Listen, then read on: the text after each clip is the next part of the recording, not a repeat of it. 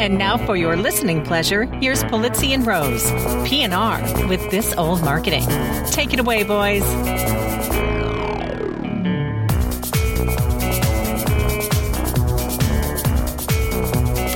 Hello, content marketers. I'm Robert Rose, and welcome to episode number 112 of PNR's This Old Marketing, recorded Monday, January 4th, 2016. Well, you might have thought that my introduction to this show this week was going to be about resolutions, New Year's resolutions. But yeah, we're 4 days into the new year and mine are already broken. Hello, Brunello de Montalcino. And you most likely already broke yours too. So, what else can we look forward to in 2016? Consider this an advance on what we might be using here at PNR to intro over the next 12 months. The big doings of 2016, as it were. So first of all, it's a leap year. So yeah, one extra day to get your content marketing plans into shape or post that extra kitten picture on Facebook.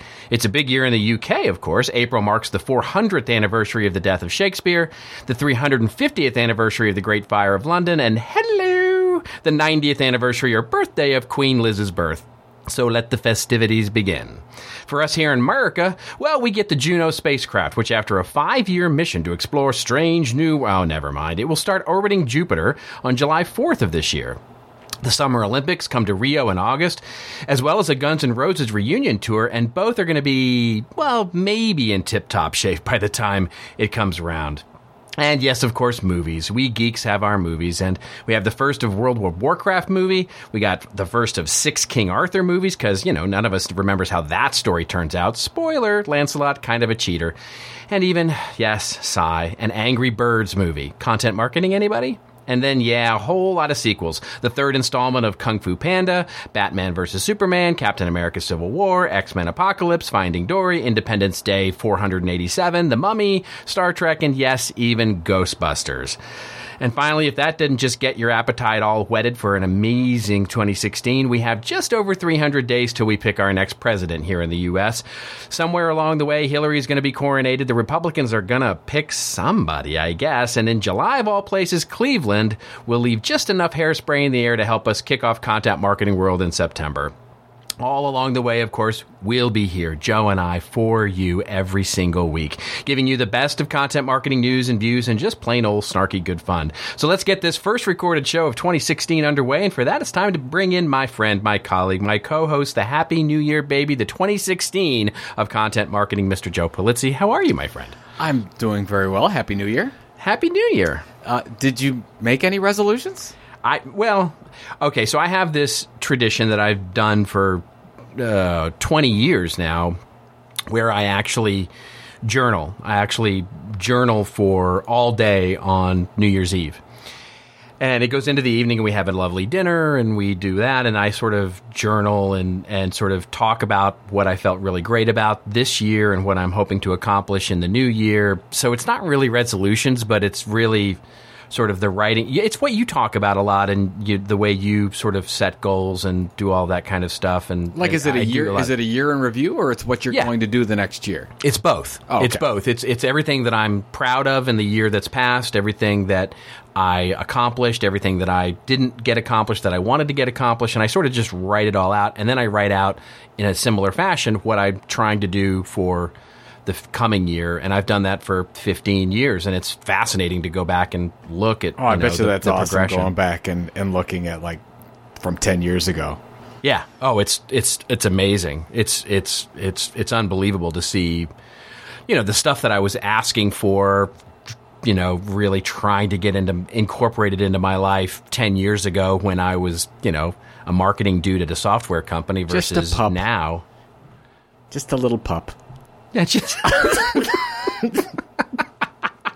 little pup with long hair. Oh, yeah, there you go. All right, then. Yeah, a little marketing pup. So what's the big thing then for 2016? My word, and I have a word every year that I come up with that I sort of basically center everything on. My word for this year is evolve. Evolve. Yeah. I have no response to that. Yeah, well.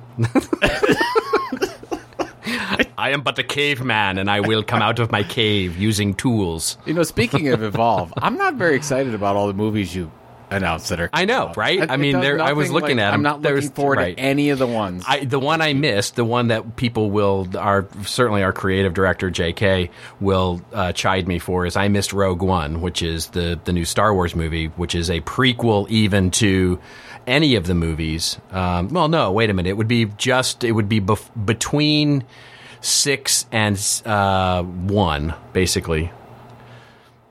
Between, in other words, right after, before A New Hope. It's basically when the Rebel Alliance got started. Between 3 and 4, then. Right, movies, as it were. Oh, whatever. What? Yeah. It's because we definitely need more Star Wars merchandising opportunities, because we missed a whole slew of them. Look, if Disney's going to avoid getting bought by Apple, then we're going to have to do something. Well, that's going to happen. That's not going to happen next year, 2017. I know you really think it's going to happen. In 16, dear. It's going to happen in 17. And of course... I mean, my prediction didn't come true, by the way. Google did not buy Twitter, so we have that working for us. But I'm standing by it. I'm standing by it for 2016. I'm going to stand by it this year. Well, I don't know if you've noticed, but Twitter's stock is down to like $22 I know. Now. There's now their prime. It's on sale. There's a sale going on. And I think Google has enough couch cushion money that they could buy Twitter at this point. That is exactly right. Leftover, whatever. All right, my friend. To the news we shall go. Well, okay, here we go. The first story of the first show, recorded in 2016. Of course, ring the bell. It would be about native advertising. So we have 3 stories that we're going to pair together here, because all 3 of them are related. And it's all really, I think, coming out of the sort of wake of the FTC basically talking about what we talked about last week on the show, coming down on native advertising and the criteria. And so the first story is from MediaPost, which is a study that was run and released in December of this year, or last year rather now. Consumers can't tell native ads from editorial, which we'll cover in just a second. But basically, the study said that consumers now have difficulty distinguishing between native advertising and editorial content.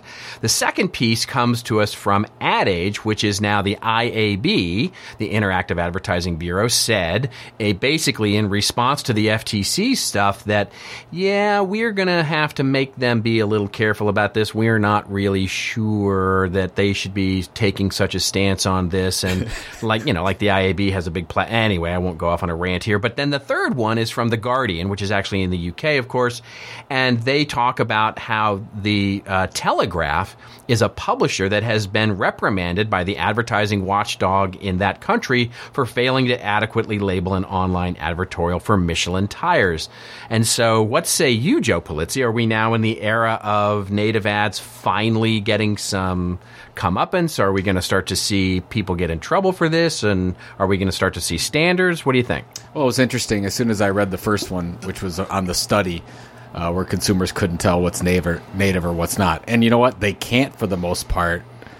When I did, let's see, when was this? This is back in October in New York, where I did that consumer panel at the One Spot event. And the consumers were up there, and they couldn't, like, you could put just about anything in front of them, and outside of paid for by, even sponsored was a little bit hazy. They didn't know. They couldn't tell. Presented by, that doesn't tell them anything. And it's amazing. We're so inside baseball with a lot of this stuff. We think that, of course, you put presented by or you put brand voice, and they know. They don't know. They absolutely don't know. I think this is interesting that what was it like? And I might argue don't care, but that's a whole different thing. What was the 17 out of 242 subjects, so under 8%, were able to identify native advertising as paid marketing messages. Right. That's low. That's not good.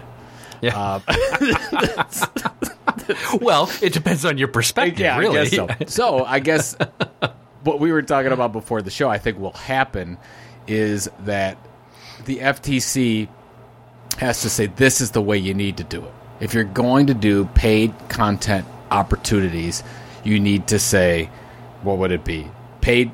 This is a paid post or a sponsored post, and get rid of all the other ones, like the presented by and the brand voice and in association with, which was one of these. Oh, that was the Michelin one, right? That was it, yeah. So the Guardian. So that's the interesting thing here is that the Guardian, who actually did talk about this, the Telegraph is the publication that was reprimanded by their advertising watchdog in the UK, Advertising Standards Authority, basically said that their language, which was in association with Michelin tires, wasn't clear enough that this was a paid placement. What does in association with mean exactly? Does that mean that I was by them while I was writing it, or they were in the same vicinity, or we both have bowling memberships? I mean, like, as we've talked about on many occasions, if I'm a publisher or I'm a marketer, I am going to push against these walls as hard as I can until they break.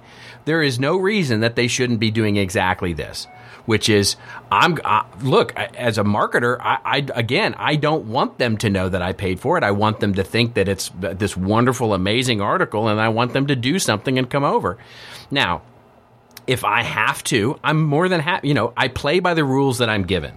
I work within the rules that I'm given. And if the IAB here wants to do something about it, it should do something about it and actually take action and explore some stuff. I mean, we talked about on the show in early December how the IAB basically came out and said, yep, our bad. We haven't really been on top of this. And the whole ad unit thing and ad blocking thing and native advertising thing, we haven't really come out with a definitive point of view on this and standards and all this kind of stuff. And so if the IAB is going to really remain relevant in this new disrupted space, they're going to have to actually take some action and do something and propose some standards, because otherwise it is going to be the Wild West out here, and somebody's going to get in trouble. There's just right now with what the last thing I saw from the IAB, there's just too many options. You can do it way or this way or this way, and this is what most publishers do. And you just have to say, look, if you are an IAB member, this is the way it's got to be.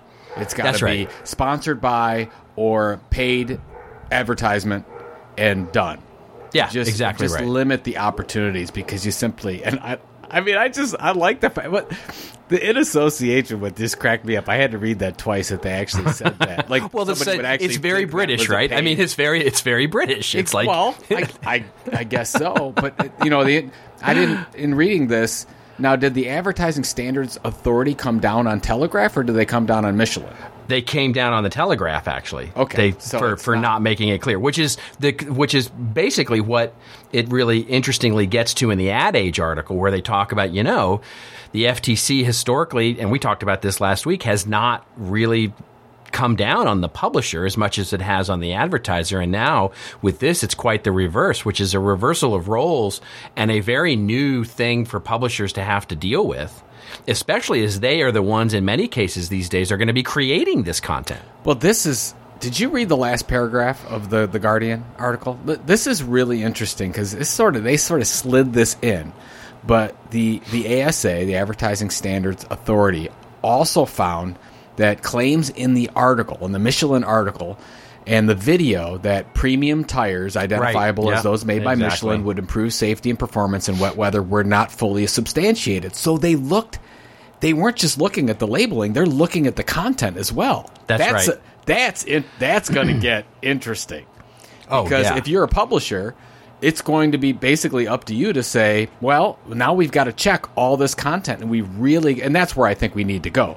Because, of course, publishers have opened the floodgates to these opportunities where they didn't 5 years ago, even 3 years ago.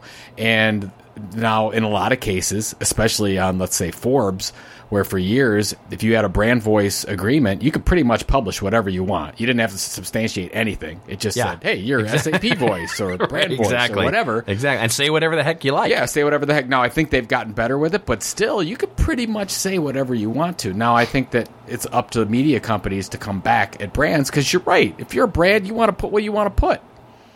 Yeah. And if you're a brand and if you're a publisher and you want to keep your audience and keep them coming back, you better be really concerned, not only with what the ASA or the FTC thinks. Sure.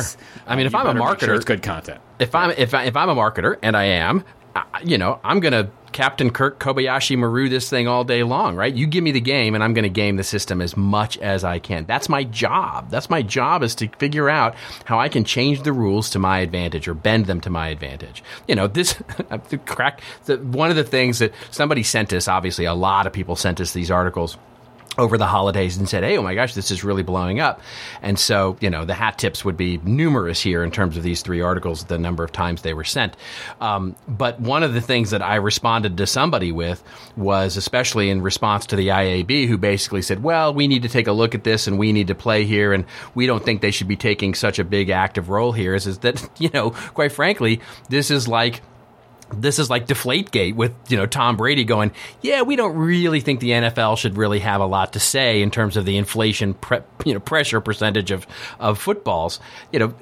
Teams out in the NFL are going to push the rules as far as the rules will be bent without breaking, hopefully. And that's what marketers are going to do in this world. And so in the absence of rules, why would we be surprised that some people have gone, quote unquote, over the line? Yeah, I can only imagine there's marketers, taking their content into the back room to get it away. It's like, oh yeah, where was that content? Oh, we just brought it out now. Now the content's okay to publish. Please publish that for me. I think that's something I would love to see the IAB come out immediately and say, here's what all of our members are going to do. They have set up their meetings with each member. Make sure it happens. That would be a great first step. It's going to be hard. I mean, that's a hard thing to do, right? Because you're talking about standards now, which nobody's going to like. And their members are, quite frankly, the advertisers who are trying to push those limits. So it's literally like going to the teams and saying, okay, let's talk about a standards of rules here, and everybody's going to have their own standards about what they think should be, and it's going to be really hard. Yes, you're right. But the easy first step is let's just make sure our wording is the same. Let's just say exactly. Everything says that's paid advertisement, sponsored content, whatever. Maybe that's an easy one. That is an easy one. Done. For sure.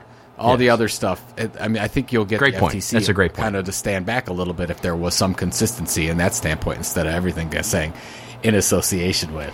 Yeah. Which I think is what we should do. I'm all day long in association with. Oh my gosh. All right. Shall we to the next story? Let's. Okay. This one comes to us also, interestingly, central out of Europe. And the headline here is the 10 key media and publishing moments of 2015. The article comes to us courtesy of FIP.com. Do you know FIP.com, Joe? I've never heard of this website. You do? Yes. All right. Well, good for you. I get their email newsletter. Okay. There you go. FIP.com. And the article opens up by saying the last 12 months, meaning 2015, in media and publishing have been transitional rather than revolutionary. Arguably the most seismic changes, from the unstoppable growth of mobile to the emergence of native advertising, and date from a few years ago, which means that in 2015, publishers have largely been coming to terms with what these trends mean for their business. Not sure I buy that necessarily, but okay. And then they go on to talk about basically 10 key media publishing moments, naming I won't name them all, but just for a few here: ad blocking, Snapchat Discover. Basically, they talk about paywalls coming down, the purchase of publications like Business Insider, Serial and the rise of the podcast, Apple Watch. I don't know what that is doing in here at all, but and Periscope versus Meerkat. So what of these sort of discoveries did you take out of here that were seminal as a part of publishing and media of 2015? Honestly, there were only 2 that really resonated with me. Even Snapchat Discover launches, great. A lot of publishers brought their paywalls down. I mean, it's interesting. These are where the big traditional global publishers go. Exactly. I mean, I've been to one of their conferences one time. It was in Europe, and it's a big deal. But the thing that I think was the most talked about of the 10 on this list, it's number 1. It's got to be ad blocking. I think ad blocking was probably the phrase of the year, more than what A&A said was content marketing. Yeah, right. It was probably more like ad Don't tell them that. No, I got it, and I got to tell you this because we were talking about it before. So I go to today, doing research like you and I do before our podcast. I go to a Forbes site, and I got the little stop thing that says, "Hey, you currently have ad blocking software on. If you disable it, we'll give you this ad light environment." And I'm like, well, I don't have ad blocking software. So I'm like, well, what? okay, I'll just hit continue. I hit continue, and it says, congratulations, thanks for taking down your ad blocking software. Here's your new ad light experience. And I'm like, I don't remember taking down the ad blocking or having it in the first place, but whatever. I go ahead but by the time I never even got to the article because I was already so frustrated by the continue that I went somewhere else. I don't know if that's just testifies to my impatience about things, or I'm just so fed up with this whole ad blocking thing. But it's got to be the term of the year, and I probably was the Adobe Page Fair report, that came out that sort of started this whole thing. That said, what was the I think that and iOS making it a default, yes, as part of the Safari experience that you can turn it on. I think or that install third-party apps to actually make it happen where it's a default. I think that was probably the tipping point. Well, I think that what is to take from that? I guess I really think that those two moments have spurred on the fact that, it was going down anyways, because does anybody look at display ads, even if they don't have ad blockers on?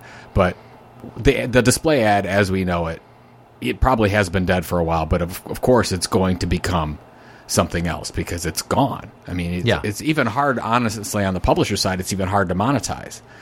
So where does that, 10 or 15% of total, advertising spend go? I'm asking a question. Maybe it's a rhetorical question. To myself. Where does that money go? Content marketing, perhaps. I don't know. You kind of sounded like you were off in a little dream there. I didn't know that you were actually asking me a question. I forgot you were on the show. Oh, I got you. Yeah, that frequently happens. I was doing my audio journal. I see. Of 2016. Oh dear, never going to live this down now. Here's what I think. So look, what these all say to me, if I look at them sort of in context with one another. Basically, you could wrap them all up into the disruption of how consumers are accessing content through devices, through platforms. The way that we access and filter the amount of content that we consume is changing, and it has changed. And to me, we talked about this last week on the show, but what I just don't get is why the reaction by publishers is one of setting up an immediate adversarial relationship rather than, great, here's a recognition that consumers are consuming content in a different way and some have different preferences. Let's use that to our advantage. And by delivering them a different kind of experience based on our knowledge of whether they know. Now, Forbes was obviously wrong with you, but if you had just gone into a differently formatted experience, and whether they told you or not. In other words, if I can create as a publisher an experience for those that are using ad blocking that uses sponsored articles or some sort of notification of that, this particular section is sponsored by so-and-so and this particular section is sponsored by so-and-so, and they monetize it in a different way, one, that opens up so many more opportunities as a revenue generator for me as a publisher. Now, I hear the argument that this doesn't scale very well and it doesn't scale in the same way that advertising was, but it's at least a way to create an affinity with consumers by not setting up a wall between you and their consumption habits. And so that to me is just I don't know. It's just such a no-duh decision for me. I'm not sure why it hasn't happened yet. And the only anomaly in that list there is the Apple Watch. I just don't think the Apple Watch is quite frankly that big a deal for media and publishing. No, I think you're right. I guess I would call it friction. Everything. Yeah, right. That's a better word for it. That's a better word for it. Any kind of friction. That's a better word for it. The whole list, besides the iWatch, which I guess in its own way is a different kind of friction. But the other 9 it's all about how long does it take me to get to a piece of content. That's a great point. That's a great point. Yeah. And it's everything because all these other ones are, the Sun's paywall came down, this thing's going free. What was the other one down here? Podcasting, is of course, right. Which, by the way, that was my second thing. So the first one was ad blocking. And the second thing, we've been seeing a steady rise in podcasting, obviously, for the last 5 or 6 years. But I think that 2016, because of the intersection with now there is no barriers to entry, not only for people to access audio content in any way, but it's very, very easy to create. I think the other thing is we're finally seeing brands of all sizes look at podcasting as a viable advertising opportunity. I think that's true. Well, I mean, and that segues really nicely into our next article actually to cover, which comes to us courtesy of Mumbrella, the Australian publication, which the headline reads "Podcast Where People Choose to Listen to Ads," and this is an argument in an article by Corey Layton, who says that basically podcasts are at the vanguard of innovating ads that people want to consume.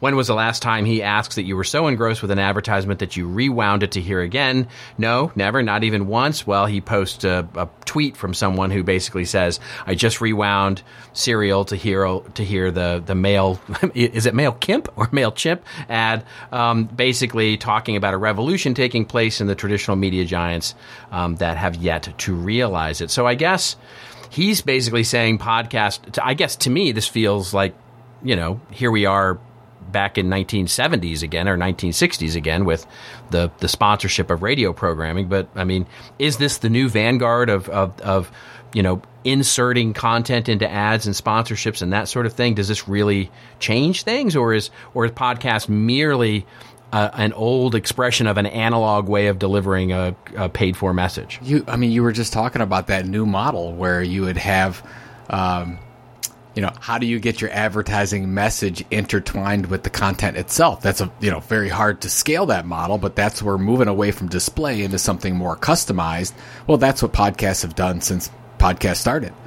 And of course, back to the soap opera days, Texaco Theater, exactly. Whatever, that's how it was done.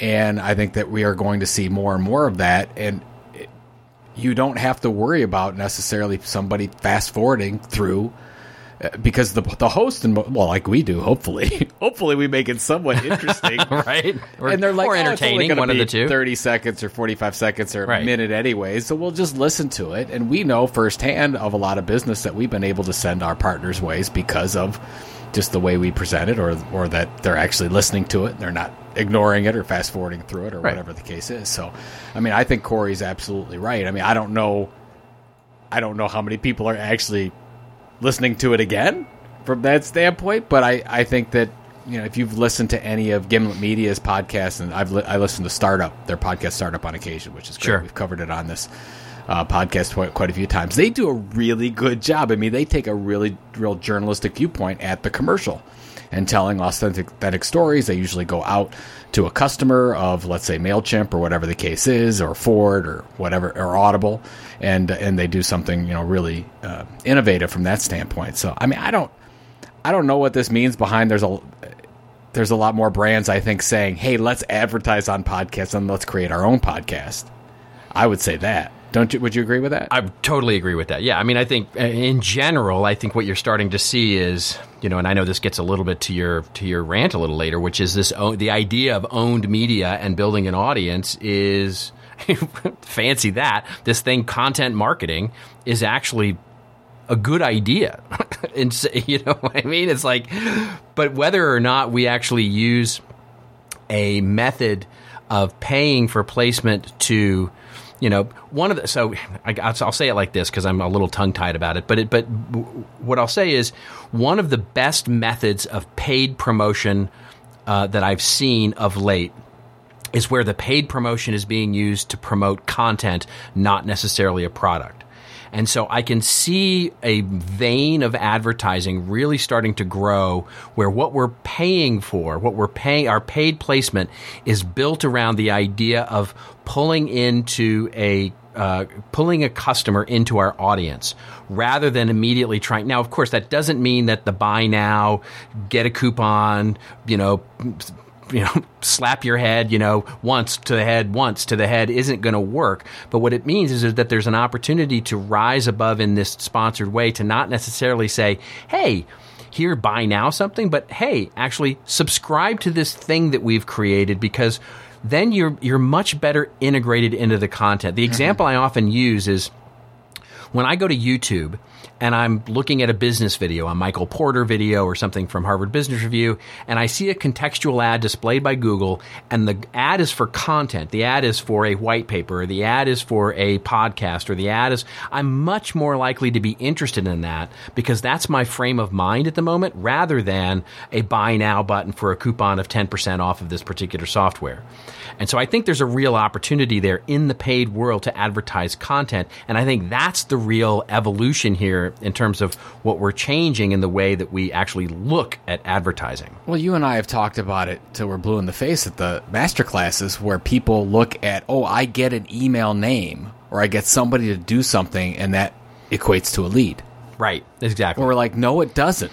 It doesn't mean that somebody is in the journey to buy your product or service. It means that you did something at least to get their name and information. That's why I think that if we looked at it that way, which I love that model, and of course we've talked to and worked with our advertising partners on the same thing. It's like when they usually have a problem, there's two things. One is they get the name and then they try to contact them so fast and they wonder why they're not converting. It's like, well, you have to actually do something called nurturing them for a while. And maybe if you look at them as a subscriber first and then pull your leads out of that, subscriber pool, you would be more effective than thinking everything is a lead and then try to get a subscribership. That's exactly right. It's just weird. We've been doing that forever. You know that? Like nobody does it. Nobody goes out and says, let's build an audience first. And then from that audience, then we can see where our opportunities are for buying, for selling our products and services. But nobody does it. It almost always goes into product. Products are, okay, let's get it into the funnel. Let's hit them as fast as we can. And then, okay, if you want to subscribe them to something, that's fine. But just stay out of my way because I got to sell stuff. Yeah, and that's that's our inability. Which has nothing to do with this whole conversation. But just thought that I'd bring that up. Because I could. All right. Shall we to the last story of our segment? Okay, this is a winning episode. I think this is our best. This has to be the best episode we've ever done. It's ranty for sure. Well, it's the best episode this year for sure. Yeah. No, it is the best episode this year for sure. Absolutely the best episode this year. All right. Our final story of the show comes to us from Calacanis.com. Jason Calacanis' aforementioned named blog here. And he says Snapchat is going to reach 1 billion users thanks to Generation S. That's S as in Sam, the smartphone generation. As he says, Snapchat is going to reach 1 billion users, according to him, and challenge Facebook, YouTube, and mainstream media for the attention of Gen S, the smartphone generation.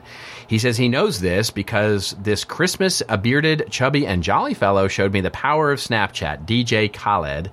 And he goes on to talk about DJ Khaled and how much traffic he gets and how many views he gets every time he posts a video. I was not aware of this guy beforehand, but you schooled me a little bit on from your kids. Who I guess would be part of this Generation S. But he then goes on to say how Snapchat isn't for everybody, maybe not us old folks, but he predicts that the company will start revenue sharing programs for these stars and basically do what YouTube has done and take over the world. What say you? Is he right? To that DJ Khaled, I didn't even know. I didn't have a clue until 2 weeks ago, and then I was talking to my son and little cousin, and they were like, "Oh, this guy is like he's got all these keys to success and what?" And I'm like, "What?" And so I watched a little bit of it, and I got to tell you, I wasn't all that impressed, but they loved him. I mean, if you got 3 million people every time that you do a little 15-second update watching it, you're doing something. I don't know if it's right, but you're doing something. Yeah. I don't know. I think it's too early to say whether or not this is a competition to Facebook. I don't think it's in competition to Facebook because from what I'm gathering, I think Facebook has already lost that audience. I mean, this generation smartphone, which is what he's calling a Generation S, and I think he's talking about, let's say, kids from 10 to 24. Right. Right? Yep. That's not the Facebook. That's not who's on Facebook. That's right. We're on Facebook. Right. Exactly. We're not 10 to 24. Right. This is a little bit different. So this is the Kick, Snapchat. I don't even know some of the Twitch. That type of sure. Twitch is where everybody's playing video games. Vine. It's that Vine. Well, I don't even know. I don't hear much about Vine anymore. But that's my point. I don't think we're going to hear about it. Sure. Yeah. YouTube for sure. But I don't know what this. I mean, for a brand, I guess you would say if you are targeting that group of people, you definitely need to look at Snapchat and see if you even want. You just have to decide whether or not you have a strategy or not. Am I going to do something on Snapchat or not? I think is the key. The challenge is that from what I can tell and from all the stuff that I've read on it, it's a very personal thing. Like it's Kim Kardashian, or it's this DJ Khaled, or it's somebody else that has like an Ashton Kutcher type that has a following. It's an individual. He has very strong opinions. It's a specific platform that he or she's trying to build, and they build an audience that way. It's very hard. I think that's the personality, not the platform. I think that DJ Khaled guy would have found a way to innovate on any platform and find his audience. I don't think it's Snapchat is what made him who he is. I don't know. I mean, the medium is the message. I guess it depends on how you look at it. Oh, wait till you hear my rant. Oh, okay, good. I want to hear this rant. Yeah. But the way that this guy is creating these 5-second, 10-second, 15-second videos would not be successful on YouTube. That would not be tolerated on YouTube with that very hard to find pieces of content where you're not just going to go to YouTube and sit there for. And by the way, YouTube's not going to give you the audience for that. They want you to do a 15-minute video because they need to monetize that.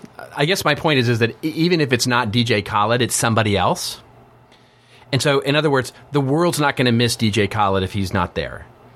In other words, he is indeed taking advantage of the medium as it exists today. But if he's talented, if he has lasting staying power, he would have found a way to translate that power and that talent into whatever platform. So it wouldn't have been the same thing. It would have been DJ Khaled doing longer form videos or something different. Yeah. So I think he found his niche in a new platform because it was a shallow place that there wasn't a lot of competition. So he was able to figure out his content tilt, as you might say, very, very quickly and easily in an uncrowded spot. Now I think as it becomes more crowded, you will have lesser chances of finding the next DJ Khaled there. And I think the challenge for these quote unquote celebrities and stars is, can they translate into multiple platforms? Can they translate into something? One, whatever the new kids are going to be dancing to, but two, the things that allows them staying power. Because let's be honest, I mean, the whole point of Snapchat is that it doesn't have any staying power. Well, that's interesting. I mean, but that would be, if you follow. And by staying power, I mean more than a year. I mean, if we're still talking about DJ Khaled in 5 years, then I'll eat my words. But I think unless he's able to translate what he's doing, this is the same thing. It's this. This has been going on forever.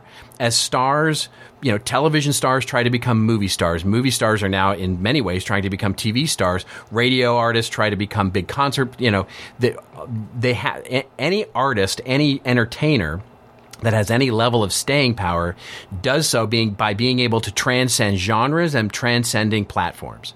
And that's the way you stay relevant in front of the sort of social culture. Well, like what PewDiePie did on YouTube. He's got the book, he's in the movies, he's definitely he's taken that 33 million followers he has on YouTube, and he's taken that. It doesn't matter. Everybody in that audience knows who PewDiePie is, regardless. That's if right. you're watching YouTube. That's right. I guess my last question for you is, is there anything here to Snapchat? I mean, do you have a recommendation here? Is Calacanis, does it even matter what he's saying?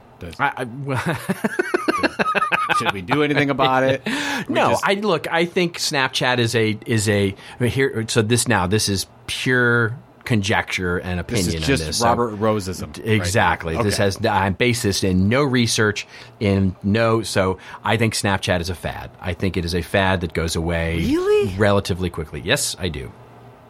Oh my gosh. I don't think so. All right. Well, we'll see. I don't know. Maybe Google buys it along with Twitter. Could it become something else? Sure. But I just don't think I think it's a fad. Now, by fad, I don't mean done in a couple of months. I mean fad like it's not. We're not going to be talking about Snapchat in 5 years. I don't think. I just don't think. All right. I mean, if you look at all the social media platforms that have launched over the last 10 years, it's on your side. The odds are on your side. Yeah, I would agree. Because the majority of them, even when they get up and they grow super fast, even like a vine or something like that, they just don't make it, past a year or two. That's right. Of real significance before they are sold and they're integrated with some other property. Exactly. All right, I'm with you. All right. Well, speaking of being with me, we're continuing our January love for ourselves. That's right. And our self-love, as it were. Talking about this CMI. Again goes on definitely the best. We have a lovely sponsor to talk about. We should apologize jointly to our fans out there for this. It's a tragedy. Robert, I'd like to talk to you about Intelligent Content Conference 2016. I don't know if you're aware of this. I love that show. Conference going on. Did you know, sir, that the majority of the most amazing case studies from the best-known brands in the world have let's say, a great story? I'd heard that somewhere. Yeah, but they tell those stories in text, video, audio form, and then maybe they decide to repurpose that content into multiple forms by pulling from all the content assets available.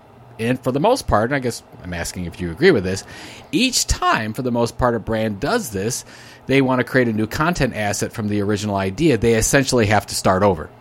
They essentially have to then take each new content asset becoming a separate and discrete and very time-intensive project. It's actually quite sad that this... It is. It's a crime how unintelligently some content is created in many enterprise organizations. That's a really good way to put it.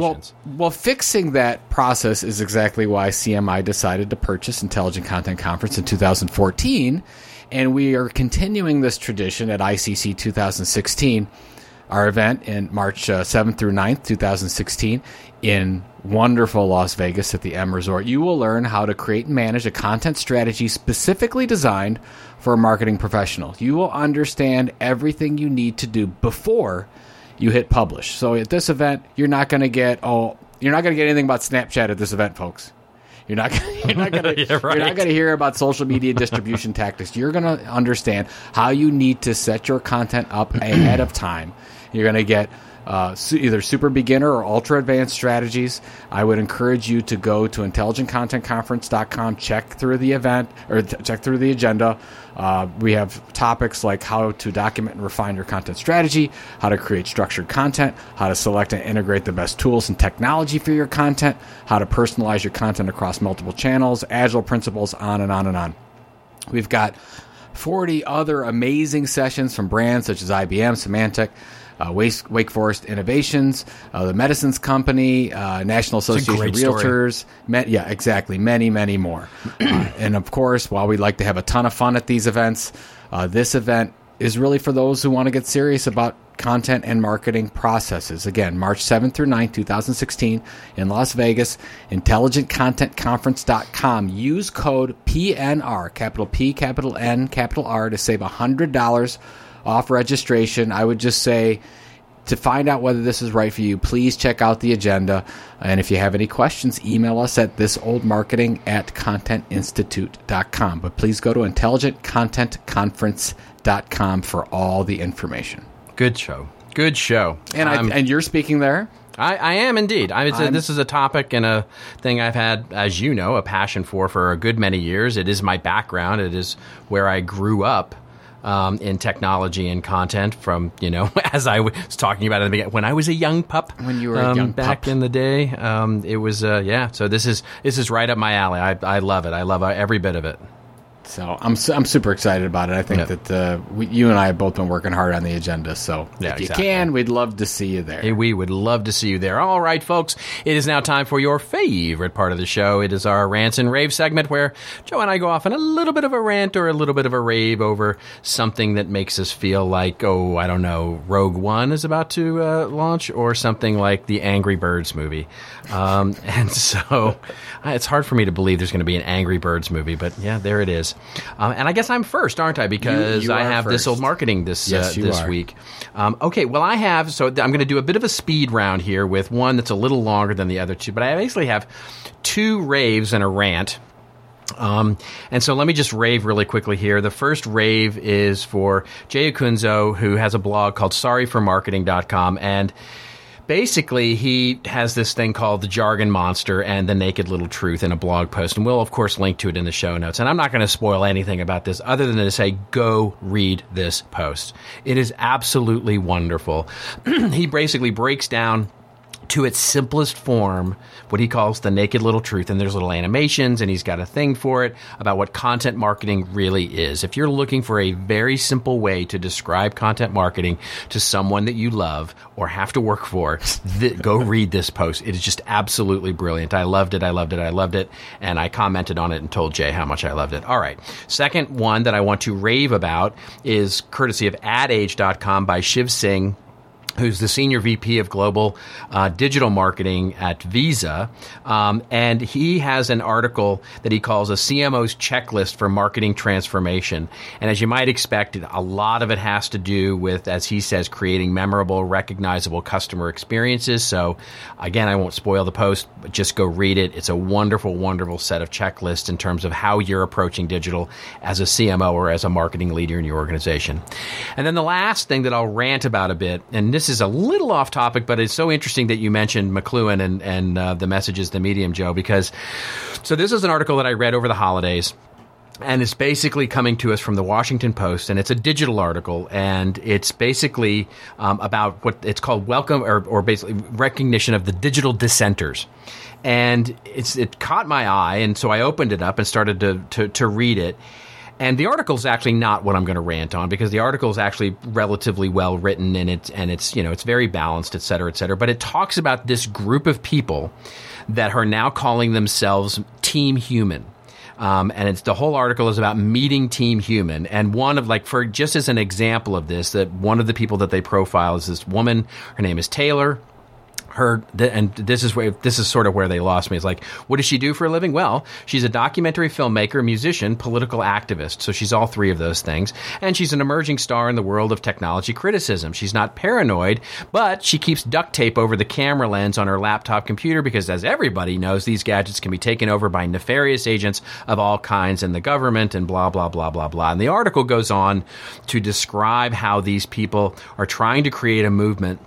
And actually, Douglas Rushkoff, who the author, is one of these, and says, this quote that they all rally around, which is this idea of where do humans fit into this economy, really, and this is where I sort of liken it, and the reason I think it's appropriate for this show is, as he says, this is a quote from Douglas Rushkoff, where do we fit into this new economy? Really not as creators of value, but as the content. We are the content. We are the data. We are the media. As you use a smartphone, your smartphone gets smarter, but you get dumber. I could not disagree with that statement anymore.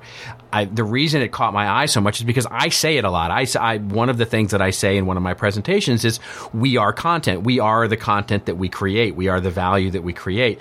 The article goes on in some detail about this and the way that these people are really bummed out about these things. And what it got me to thinking about, and this is sort of where I pivot now and sort of, rant a little bit on what they think about this idea, because it's something that I see so much in business today about this idea of innovation and change and content, and creating content is a disruptive part of what we do as a marketing. And we've had some discussions about this offline with friends of the show who've talked, is marketing the right place for content? Should there even be a department called content? All this kind of stuff. And it all sort of comes back to me, and it's something I want to work on a little longer this year. It's an ongoing thread I've got with a friend of mine, Tim Walters, where we talk about Marshall McLuhan, and we talk about what message the medium is the message is really about, because it's so often misused, it's misunderstood. What McLuhan was talking about with the medium, with the word medium in there, is that the medium doesn't have an agenda. It was anything. It's light, it's cardboard, it's the world you live in, it's television, radio, internet, technology. The medium is everything. And what the medium is the message is that these new things that we discover how to actually utilize are the way we utilize them is the message. That is what the medium is the message is so often it is about. And as McLuhan plainly said, not so many words, basically, the medium's not out to F us over. It's just out to F with us, right? It's just out to mess with us. So when this article comes out and basically the dissenters are saying, I want to give the internet a good talking to because the internet isn't what it should be. The internet should be something different.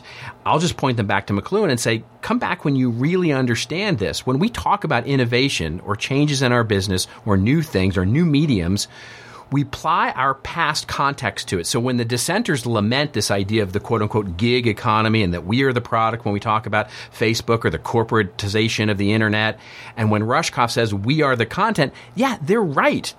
But it is we who make the change. We are the ones who make the change. What McLuhan said is that we, the artists, and only the artists, are actually the thing that discern and how to figure out how to write this into the future. Because we are actually the ones who create the thing. So there's a comment actually in to the article, one of the comments who summed it up well, which basically said, stop bitching about this and go do something about it. Build the thing that you envision. And I think this has wonderful implications to everything that we're thinking about in business as content marketing becomes a new process, it's an innovation, is that we are the ones who are actually going to have to build the thing, not continually look for the justification of the thing in something else. And I'm going to read you a quote. I'll finish this with a quote from Marshall McLuhan himself. And so the quote goes, quote, "Every kid knows jobs are finished. Role-playing has taken over. The job is a passé entity. The job belonged to the specialist. The kids know that they no longer live in a specialist world. You cannot have a goal today. You cannot say, I'm going to start here and I'm going to work for the next 3 years and I'm going to do all that and go the distance. Every kid knows that within 3 years, everything will have changed, including himself and the goal." That's Marshall McLuhan from 1971. And so I'll finish with that. I think really, truly, we are in such an opportunistic period. But if we don't build the thing, if we don't create the thing, let's not bitch about those who actually do. That's my rant and my raves. I love that. I think you'll find that in every generation since the dawn of time. Whatever comes along, you're going to have people that say, well, it's because that's the way it is and I can't do anything. And you'll have other people that look at it and see this most amazing opportunity. Like, I was talking to somebody the other day that was basically, there were a couple people that we both know that were struggling finding a job and finding work and whatnot. And they said how horrible the economy is. And I said, I have a really jaded look at it because when I look at the economy right now and I look at most of the people that I'm around, I see the greatest opportunity I've ever seen in my life. Yep. So it's hard, but I totally get that. My little view of the world is different than somebody else that is a teacher or or working on the line somewhere or something else that they may not see those opportunities. So I know that I don't have that perspective, but it's just all on how you look at it. Totally agree with that. Thank you. Oh, of course. Thank you for that. That was lovely. Oh, thank you. Thank you. So my rant and rave is based on, I had many, and when I met many people, I mean many. I know where you're going with tweet this. Me out, email me that I had to listen to Michael Stelzner's social media marketing podcast on the idea of is blogging dead and whether we should publish on rented land or not. So, of course, when I saw the rented land thing, I said, okay, this is for me. So the two guests on Michael's show were two CMI friends, Mark Schaefer and Mitch Joel. So I've got to tell you, Robert, I listened for this. This is about 40 minutes is the podcast version of this, and I would agree with one statement, and then 5 seconds later, I would vehemently disagree. It was the whole time, like literally. So it's hard for me to do a rant and a rave because it would be a rant and a rave consistently. So I would just say, if this is something that you're interested in as a listener, go ahead and check it out. It's worth the listen, and we'll put the link in the show notes. But here are a couple thoughts on this. Now, there's no doubt that blogging itself has changed. So Mitch Joel talks about blogging being a personal publishing platform, and while personal publishing is only increasing, just, the Facebook or LinkedIn or whatever, the days of I'm a blogger or go to my blog are dying and have been dying for a long time. Publishers even ditched those terms long ago, and now brands are moving from blogs to publishing platforms and maybe what Andrew Davis would call content brands. So it's not just, I don't do a blog anymore because nobody cares about a blog. But it was interesting to hear both Mitch and Mark talk about the importance of email as the glue to making the owned media platform work, which I think you and I definitely agree with. But sure, it seemed to me that a lot of the thinking of moving away from an owned media platform, because they both talked about how we have to publish more on other platforms because it's a lot harder to build an audience on an own platform. And that I just simply can't buy. Like, when did anybody say it was easy? It was going to be easy to build an audience, and I think yes. Right. Has it gotten harder? Yes. Will it continue to be harder? It'll be harder tomorrow than it was today. Yes. I just don't buy that. So I just and Mitch said that a lot, where it's just harder. So he believes that more people will just go publish on other social platforms. So that's one problem I had with it. And by the way, I love Mitch Jolt to death. I could listen to him forever. He's much smarter than I am, but I definitely disagreed with that portion. So there was one other point that I disagreed with Mitch on, who stated that consistency is not important anymore in these days of Twitter and Facebook. And as everybody knows that I talk about, my latest book, Content Inc., every successful case study in that book is consistent to the minute. They publish a video every week, and they do it at the same time. And if you're looking at, let's say, John Lee Dumas of Entrepreneur on Fire, and he distributes every podcast every day at 3:30 a.m. Eastern Time. So I think that while you don't have to be consistent, if you want to build an audience, you must be consistent. Depending on if you have other goals, that's fine. So then it was a whole bunch of other dialogue that I agreed and disagreed with, but this is the one that I thought was most interesting, Robert. So Mitch talked about something called the network strategy, and this is exactly what my friend Dan McCarthy, former CEO of NCI Communications, used to call the digital footprint. Maybe he still does. So the idea of the digital footprint or the network strategy is that most companies will focus on a network strategy that is more holistic than one or the other, than, let's say, owned, or it's not all owned and it's not all outside. It's somewhere in the middle. And I was listening to this, Robert, trying to put it into the three categories. And so if I'm looking at what, my network strategy would be, I would have an owned CMS that would focus on loyalty and growth, and that would be my own property. 2, I would publish on influential properties where your audience is hanging out at, let's say like Huffington Post or a niche community blog, where I would have a regular schedule and a regular part of my channel strategy on those influential properties. And then 3, I might also publish on broad social networks like a LinkedIn, a Medium, or a Facebook to find new and unknown audiences. And Mitch was very eloquent when he went through that. And I think that's where we are today. When I see this, you don't publish on rented land, or you have to, we talk about it all the time. You have to have some owned property. I think you absolutely do, but it's not that you do one or the other. I think you do all three of these things we talk about as part of this network strategy. Well, that's the critical nuance in that quote, right? It's don't build your home on rented land. It's not you don't use rented land. It's not that you don't. Is that when you publish there, understand that your purpose for doing so is to pull that audience, new and unknown in one case, and even because one of the other things that I've heard, I did not listen to the podcast sadly in time for this, but one of the other things I heard that they talked about was that Mitch was saying you need to pay for distribution these days, which I totally agree with. I think paying for distribution across the social channels is a great strategy.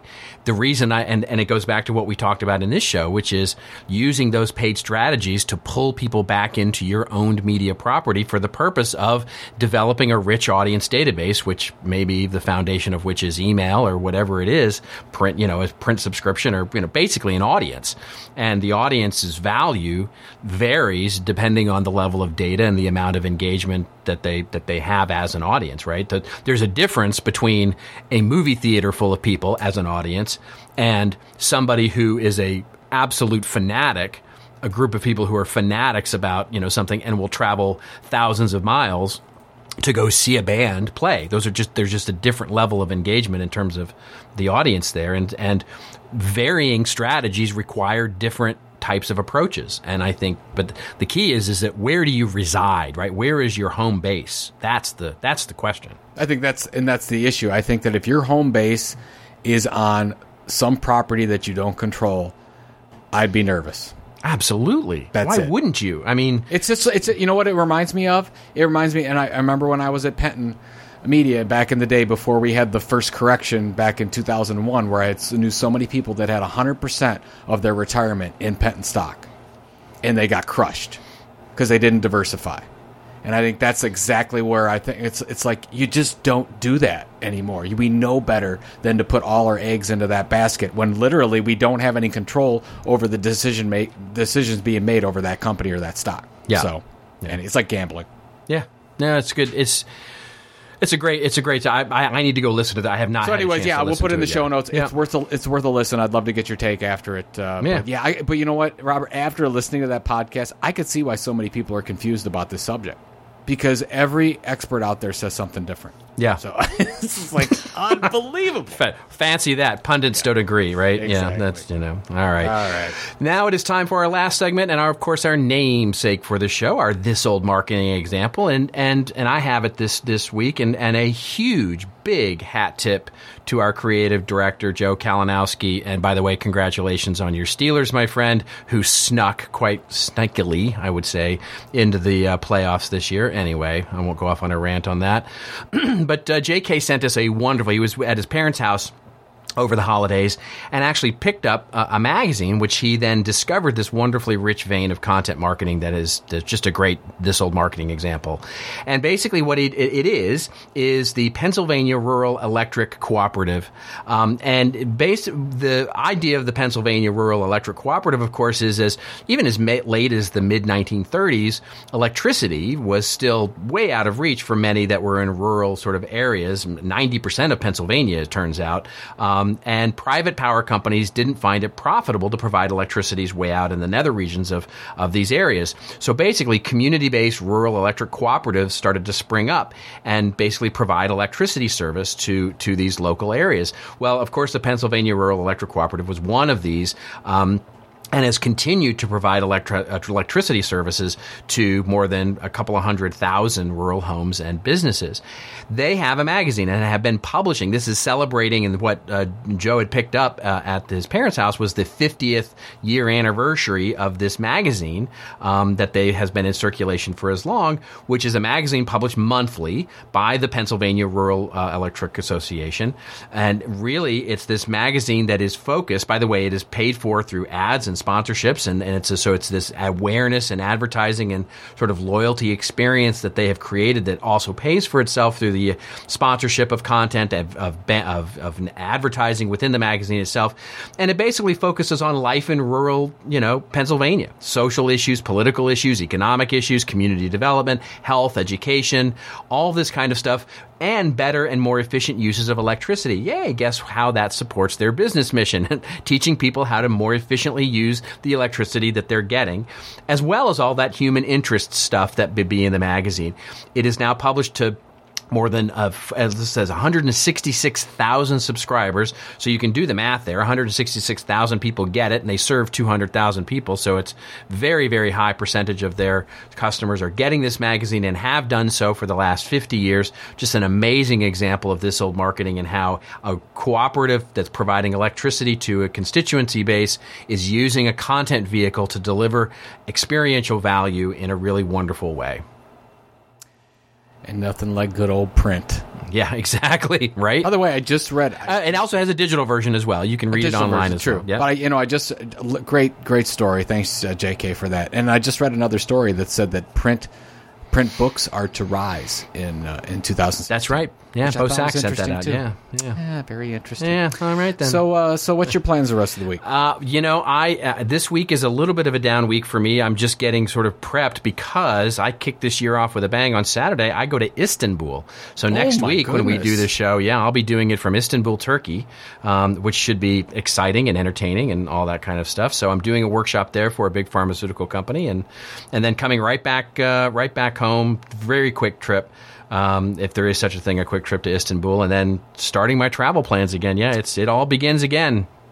No, there is not such a thing as a quick trip to Istanbul. Right. And you? You know what? This week, lots of calls, lots of stuff going on in the office, finalizing our year, getting everything in order. I'm in Denver next week, and then it starts, very, very busy. Tour of duty with speaking gigs and whatnot in 2016. We go. So rocking and rolling. The quiet before. Yeah. All of it. So that is it, my friend. All right, let's rock and roll into the new year. Rock and roll, baby. Let's do it. You folks, rock and roll into the new year. We hope you have a wonderful, joyous basically a bountiful new year of all kinds of fundamental transformational change. For this, our first recorded episode of 2016, this is it. For Joe Polizzi, this is Robert Rose signing off. And, continue to tweet us up. We love getting that onslaught of stuff at the hashtag #ThisOldMarketing on the Twitter. And, follow us if you wanted to come to see us or send us an email at thisoldmarketing@contentinstitute.com.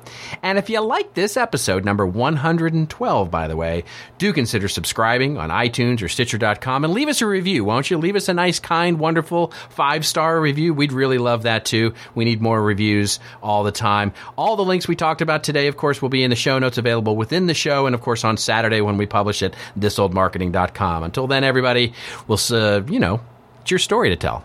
Tell it well. We'll see you next week on This Old Marketing.